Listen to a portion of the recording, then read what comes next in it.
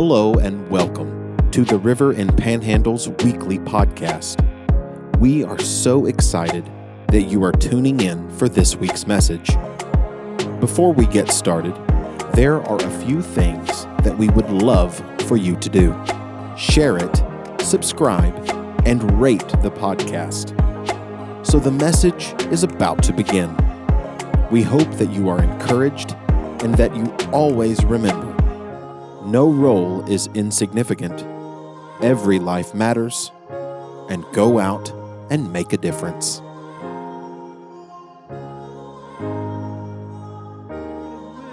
In John 4, if you'll turn over there with me.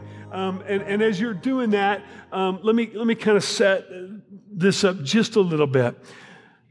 I introduced Ashley and me, so you've met us, but you don't know us. You don't know me. You have no reason whatsoever to trust me this morning. And so I'm going to ask you, just like we have asked God, I'm not putting any faith and hope and trust that you're going to accept me or like me or hear me. I want you to hear from God this morning. That has been my prayer for you. And likewise, I want to ask you that you would allow God to move me out of the way and that He would speak directly into your heart. I want to confirm the words of Ashley this morning. As God put this word about living water into her heart, she had no idea what I was preaching. You had no idea. John 4, Jesus says, if you would have asked, I would have given you living water and you never would have thirsted again. Confirm. Holy Spirit present here with us. Amen? Pray with me. God, we ask in the name of Jesus for the next few moments that you would ignite your word in a powerful and real and unforgettable way. God, that we would walk away better than when we came in, not because of anything we've done, but fully landed at the feet of your Son, Jesus Christ, and the gift of the Spirit that washes over us to make us new creations and more like Christ, just like these children in the water and just like us in your presence this morning. God, we need you. In the name of Jesus we pray, amen. And as we dive into John 4, we're going to meet a woman who's an absolute wreck. She's a mess. I just want to share with you briefly. Ashley and I have walked this journey. We got married in 2011, and God had not allowed us to have children, right? Which is why we're stupid about our dogs. But last 3 years we've been on this journey asking God. We believed in Red River, New Mexico, 2.5 years ago, that God said to us, I will give you a family. We believed it, we prayed it, we claimed it. We said, yes, God, come, right? And then we walked through IVF and IUI and trying to figure out what that looks like. And the doctor said, you cannot have children. And we said, maybe not, but you ain't God, and God promised us a family. So we'll follow whatever direction you tell us to follow to protect her body, keep her moving. And then God has stepped forward, I'm not kidding you, in the most profound and powerful way and said, I'm not only promising you a family, I am giving you a family. I'm going to deliver you a family. And by the grace of God, there is a little boy due somewhere that we believe God's going to put in our lives.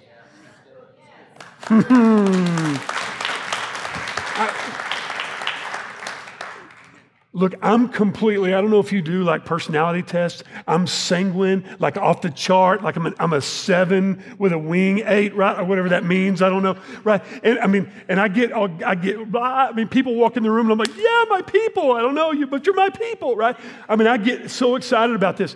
But in this moment, I got to tell you, you are hearing me say to you that we are all sharing an incredible journey of God unleashing His power and His goodness for you, for me, whether it's here or whether it's in Dallas. We are God's people, and God's going to do a work that we can't explain to people. And so we are so excited to be with you here this morning. The way we got through all that was through getting on our knees together, God has galvanized us in a spiritual way that has been so beautiful and made our marriage and our friendship just this harmonious work of God through His Word, where He just has poured out His Word. Hebrews 4 says God's Word is living and active, and it penetrates the heart, divides the soul right deep down in us, and it pulls us apart from the things that separate us from God. This is good news, right? In Psalm 27, David says, he makes this claim, surely I will see the goodness of the Lord in the land of the living. Verse 14, he says, wait for the Lord. Be strong. Let your heart take courage. As we wait, you wait. God is fulfilling. God is delivering. Right? There's so much goodness. Even Job 42. You know the story of Job, right? All the junk that he goes through, where God gives Satan permission to rip him apart from the things that he loves and to just wreck his life. And at the end of Job, he makes a confession where he says, the Lord does what He wills and no one can thwart His plan. No one can thwart His plan. And he goes on to say, I spoke of things I did not understand. I've done that. You've done that, right? And then in verse 5, he says, I'd heard of you with my hearing ear, but now my eye sees you. You know what that means? I knew about you, but now I know you because of the junk that I've been through, and you delivered me. That is good news for you and me today. That is incredible news for you and me today. And through all of that, I believe with all my heart that Scripture drives us to faith. God's Word compels us not just to understand God, but to know Him. So in Psalm 27, again, verse 4, when David says, one thing I have asked all the days of my life, that I may dwell in the house of the Lord forever. It doesn't mean David wants to be in church every day, right? This is good, but I mean, come on, right? It means he wants to be in the presence of God, where there is no darkness and there is no shame and there is no guilt. There's only freedom and there's only life, right? Scripture drives us to faith. But here's the rub. Do you know what the opposite of faith is? You know what the opposite of faith is? It ain't doubt. You know what the opposite of faith is? It's sight. Sight is the opposite of faith. I can see all that I want to see about God. I can understand. So when I say, surely I will see the goodness of the Lord in the land of the living, the reason God denies that to me now in this moment is so that I'm fully dependent on Him. There's coming a day when I will get to rest at the feet of Jesus, when all is made new and my sins are washed and my sin is gone and there is no darkness and there is no trouble between God and me. But for today, I have to walk through this earth, I have to walk through that stuff so that I have to depend on God. Because I need Him. I need Him. And as much as I love my wife, hear me right, I don't need her. You know why I know that? Because Psalm 23 says, the Lord is my shepherd. I will not want. He is enough for me. God is enough for Ashley. But He's given us to each other to experience this and to follow His, and to know His goodness and experience you and to be a part. Why? So that we get to celebrate and be a part of what God is doing in the world. It's for us. God did it for us for His own glory. That's the way He's wired. Don't ask me to explain that. He's God, I'm not. But everything He does is for us. I've seen the Dallas Cowboys play virtually every game for the last 30 years. I'm a big fan. Are you a fan? Any of you Cowboy fans in here? Yeah. The rest of you will get baptized and saved soon. But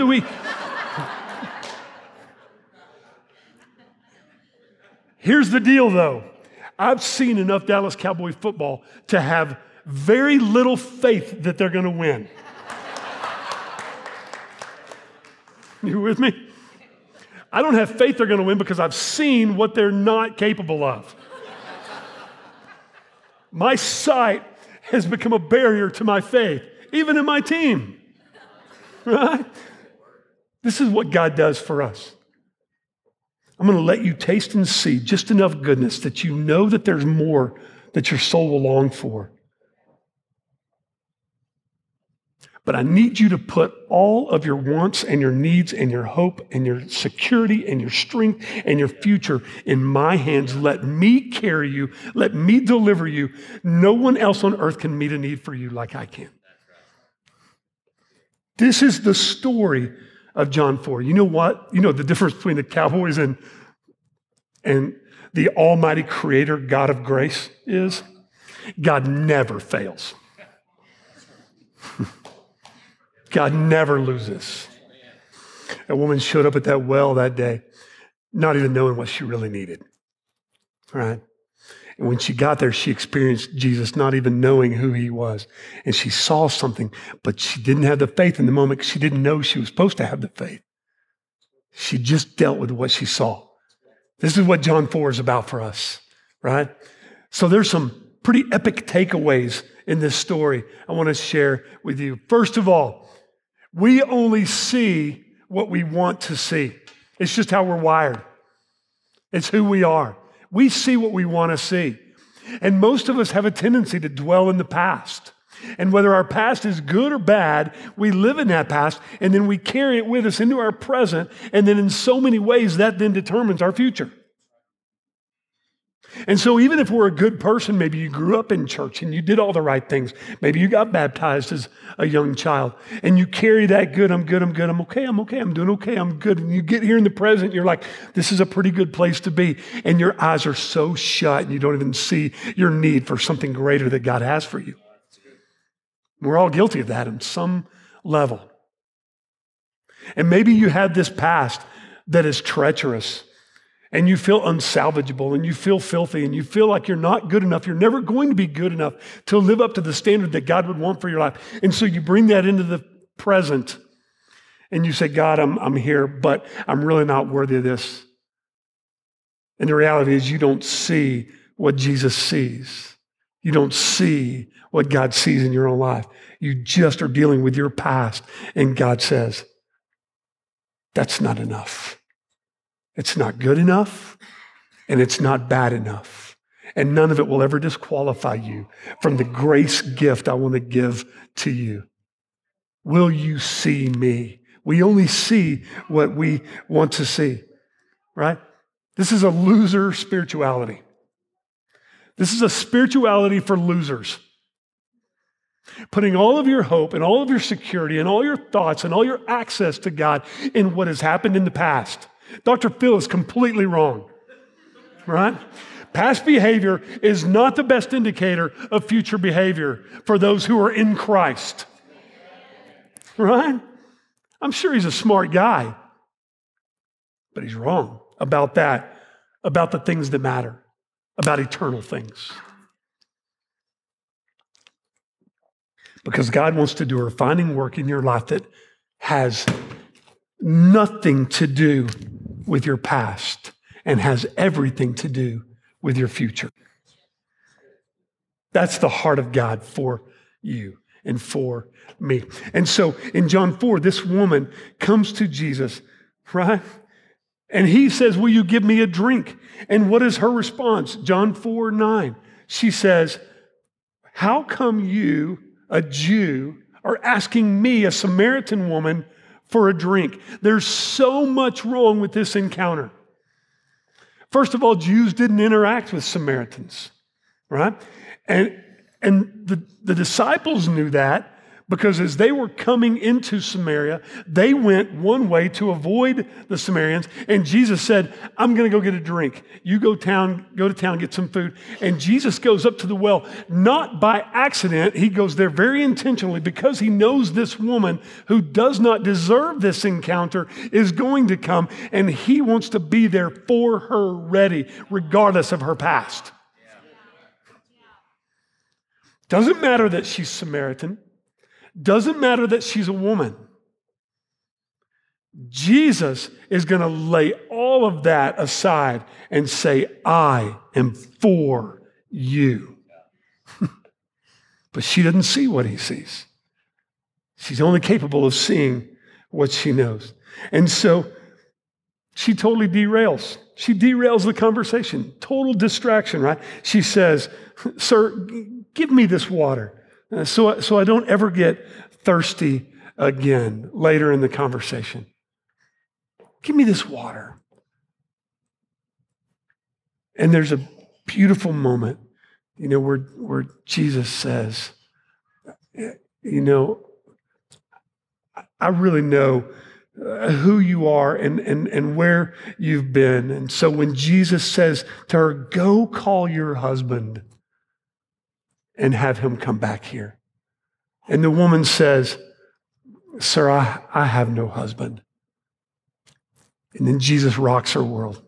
He says, oh, I know you don't have a husband. You've had 5 husbands.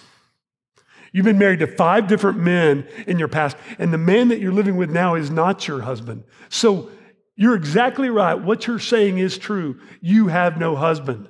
But it's worse than that. You're only giving me a half-truth. Why? Because what she sees is her internal need to be okay with someone else in the world.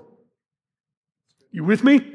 She's seeking security, watch this, from a man she does not know. Maybe this guy is her next husband. She spent her whole life looking for a man to fill a need in her life. And it's never been enough. It's never been enough. Because she only sees what she wants to see. Here's a man, maybe he will accept me. Think about that. Think about the low level of qualification that she's given the men in her life. You're a man. You'll do.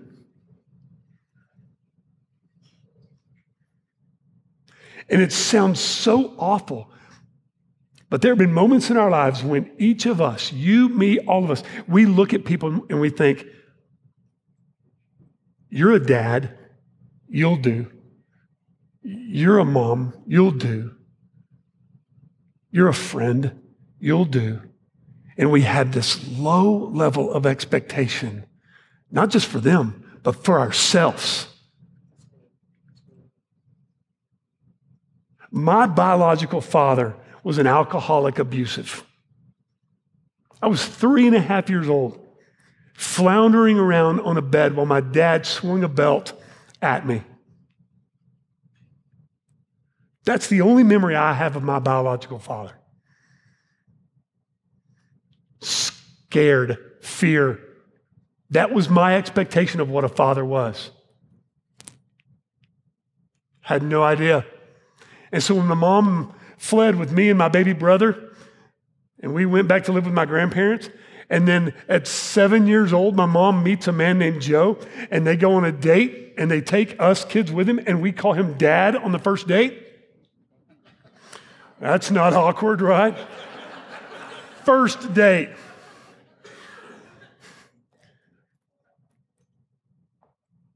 And a year later, he marries my mom and showed her love that she had never been shown by another man in her life. And for 40 years, Joe was my dad. Called him Dad till the day he died. And he rewrote the definition of what a man was supposed to be in my life. And I'll never, ever forget it. Right?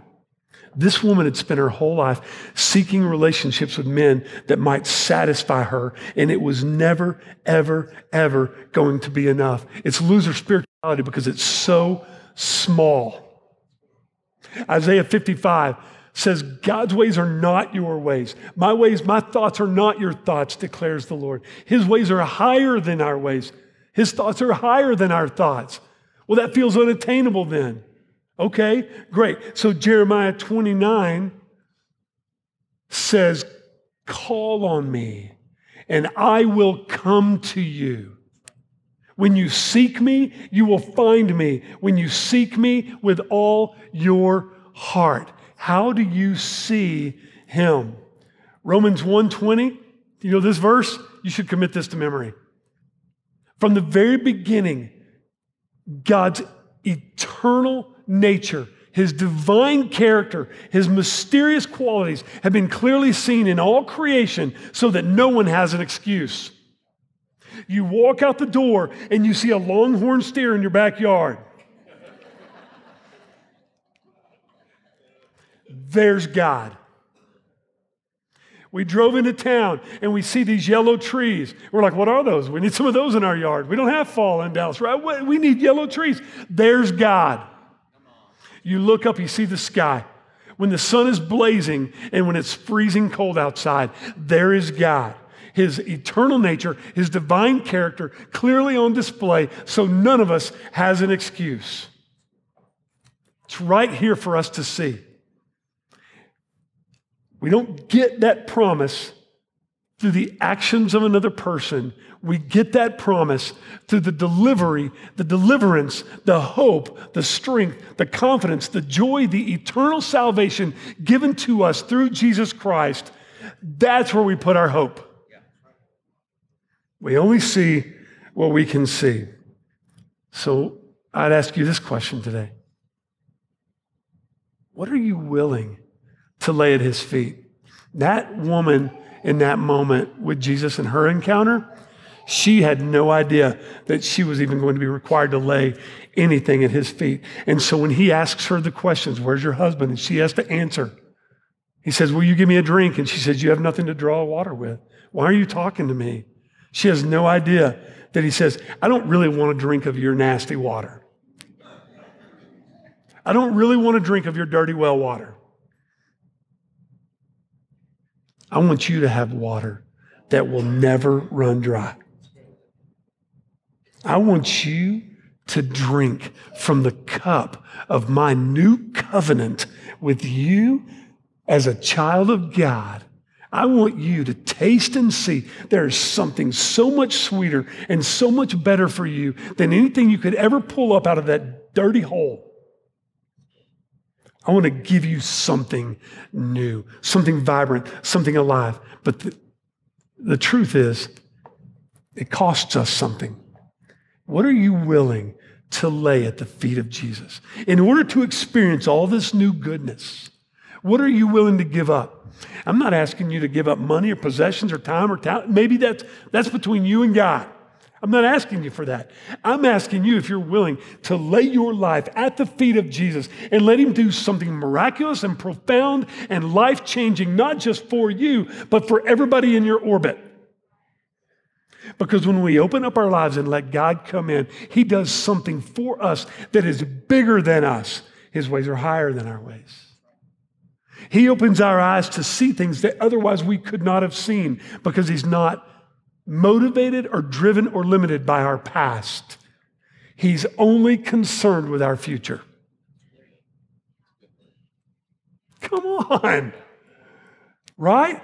This is the God of grace that we see. Number two, not only do we see only what we want to see. Number two, Jesus sees us.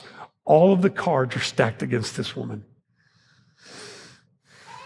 The world looks at a woman like that and they see someone who is unsalvageable, unteachable, unlovely, unknowable, not really worth time. It's why she wouldn't even go to the well with the other women, because they were so judgmental and harsh on her because of her story.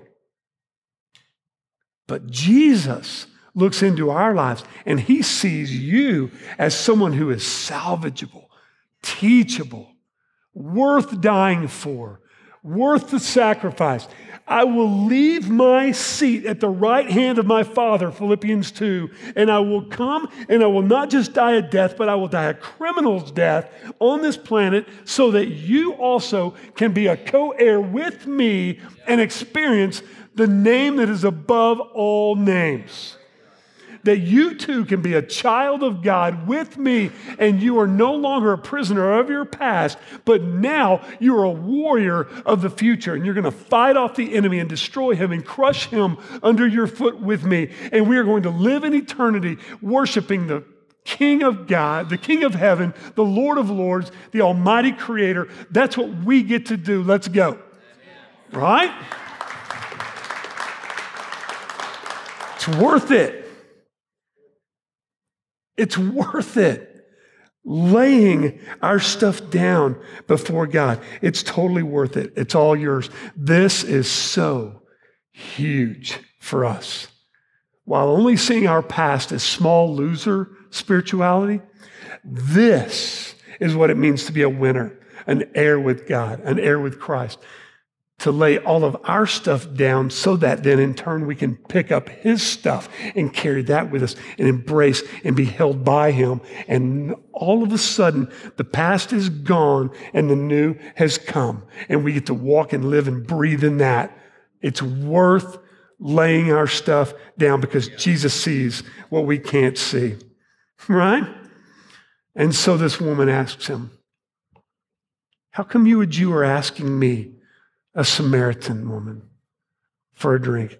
In verse 10, Jesus responds to her, if you knew the generosity of God and who I am, you would be asking me for a drink, and I would give you fresh, living water that never runs dry. I'd change everything for you. If you only saw what I see, I would change it all for you. And she goes on, verse 12, to say, sir, you don't even have a bucket. How are you going to get this living water? And Jesus says to her, verse 13, 14, everyone who drinks this water will get thirsty again. Why? Because this water is limited as an element of this earth. Its chemical property is only going to sustain your body for a short period of time. What I want to give you is a taste of the goodness and the glory of God that will so saturate your body and your heart and your soul that you will never have to look for a way out and for a drink again. I want to give you all that you need. Why? Because Jesus sees us and he sees our need. So here's God the Father. Here's us on earth as sinners. And Jesus comes to earth not just to die, not just to do a good work, but to bring us to God, right? That's who he is as a mediator. He draws us to God the Father. And it's a beautiful, cohesive, symbiotic, beautiful thing that cannot be taught or explained in a science class. Here's God, here's us. I don't deserve him. Jesus brings me to him, and now I am one with him. So that 2 Corinthians 5:17, the old is gone and the new has come. I am a new creation, brand new, not limited in my sin, not blinded by my darkness and my guilt and my shame, but living in freedom in the presence of Jesus Christ, where he sees me exactly as I am. This is crazy.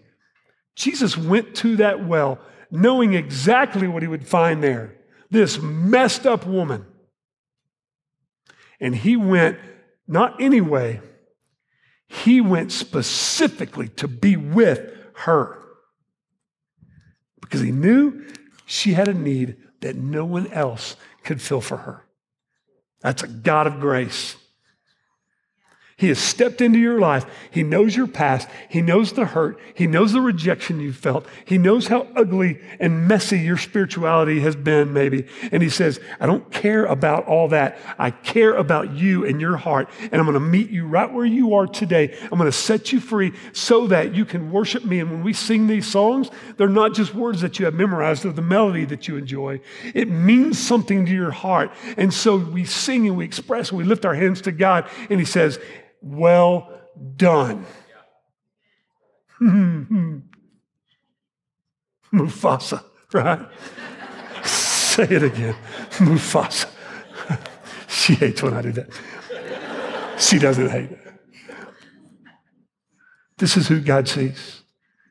This is who Jesus sees. He sees our need, and he steps into our need, and he rescues us for the very purpose then of getting to this place where he meets us right where we are, knowing everything he knows about you, knowing everything he knows about me. He just meets us. He chooses to meet us right where we are. Philippians 2:13 says, for it is God who is at work, both to his will and for his good pleasure. I don't know about you, that's good news. That's freeing for me. Knowing that I cannot do enough and I can't be enough and I can't raise enough and I can't give enough. That it's God who is at work to his will and for his good pleasure. And I'm just a beneficiary of that. Yes, Lord. Come, Lord. I'll take it.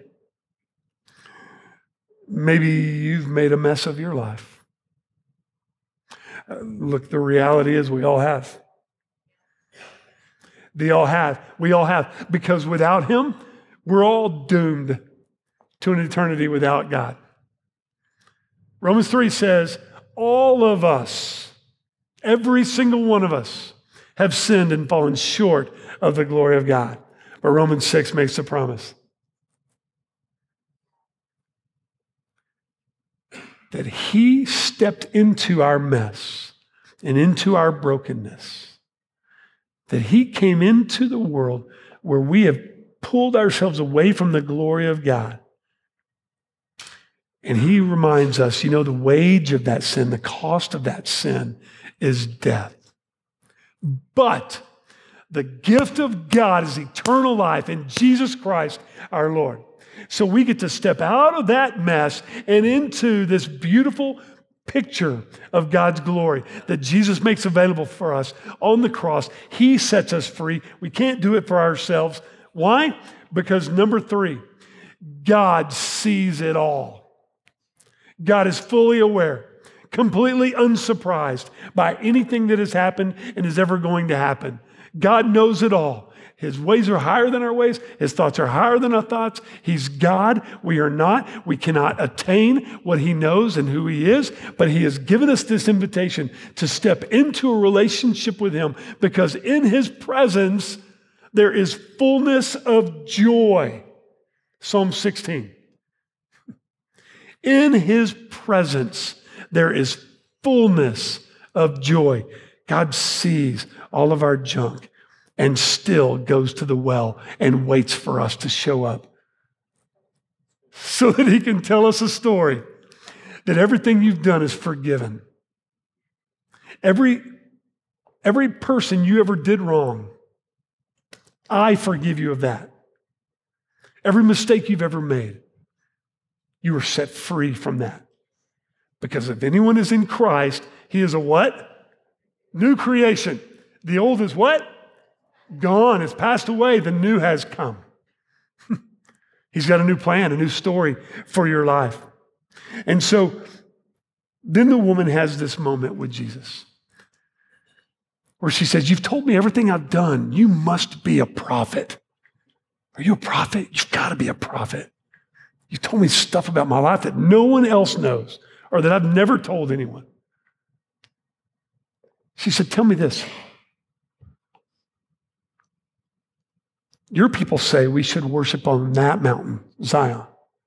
My people believe that we have to worship here because this is the mountain that was given to us to worship on. Which is it?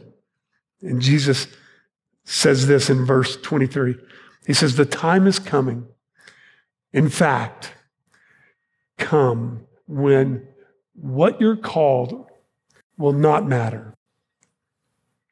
And where you go to worship will not matter.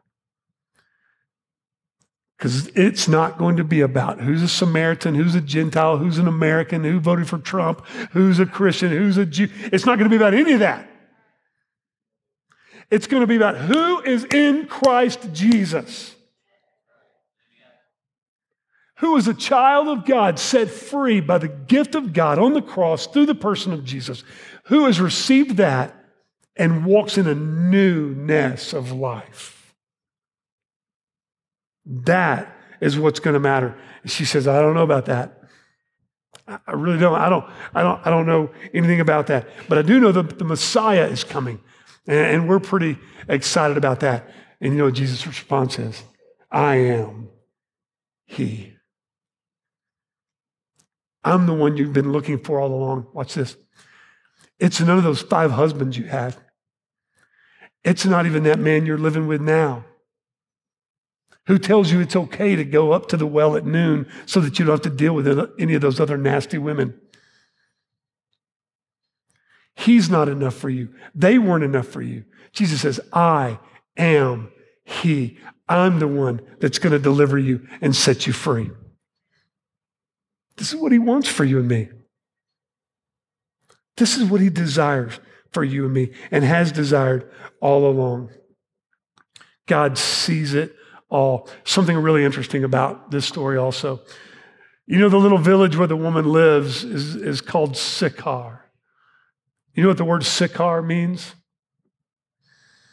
It means the end.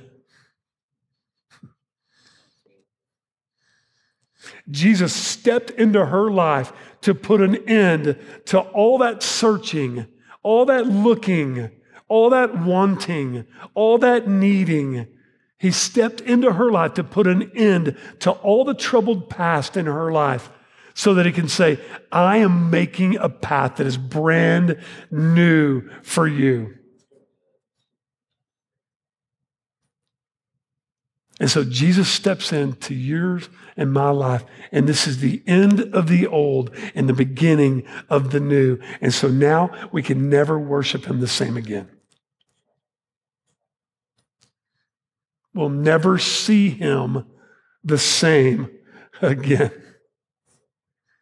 You know why? Because He gives us a fresh set of eyes, a new set of eyes. This living water not only satisfies our soul, but it opens our eyes and opens our ears to see Him in a fresh way. He sees all. God sees all. Jesus sees us. We no longer just see what we want to see. Now we see what God wants us to see. Psalm 37, if you delight yourself in the eyes of the Lord, He will give you the desire of your heart. You know what that means? It doesn't mean if you love God, He'll give you what you want. That's a lie. It means when you love God deeply and you are intimately connected with Him and in His presence, all of a sudden your desire is what He desires. Everything changes. Because what you wanted and needed before was small. It was loser theology. It was loser spirituality. Very small. But what He wants for you and me is eternal. Something good. It's something greater. Where the Spirit of the Lord is, there is freedom. And today, I believe with all of my heart that God is inviting you into a fresh encounter with Him so that you never thirst again, because He's washing over you in this place to give you hope and power and promise that no man, no woman, no job, no income, no piece of property, no website, no social media follower, nobody will ever satisfy for your heart the way Jesus longs to satisfy your heart. Is that good news today? God, thank you. You are good to us, and we don't deserve your grace. But God, I know that in this place, in this room, this morning, there are people who just need a word from you, just need a fresh encounter with you. And so, God, I pray that you would pour over them, rush over them, God. Give them hope and joy. Let them see what you see, to experience you in a new way. God, I pray a new day for the river. God, I pray that you would invade this place with a new power, new wisdom, new vision, new hope, that as good as it is, God, you would go even further and people would drive. They would come and experience your goodness in this place, and that every story that leaves this place would point people closer to you, that you would do a refining, renewing work. Thank you in advance, God. Thank you for what you are doing. God, this morning for those who need to hear from you, I pray that you would give them courage to come and receive the gift. God, that you would be with those who you have anointed to speak truth into people's lives and encourage them with your word. God, I pray that they would speak truth and power. Do a beautiful work here, God. For those who need prayer, God, as they come, I pray that their hearts would be set ablaze by new hope and joy and freedom and release that only comes through you. In the name of Jesus, I pray. Amen. And that's this week's message. We hope that you are encouraged and inspired. If you would like to join our online campus and experience the service as it happens live, go follow us on Facebook or YouTube by searching The River in Panhandle, Texas. Have an amazing and blessed week.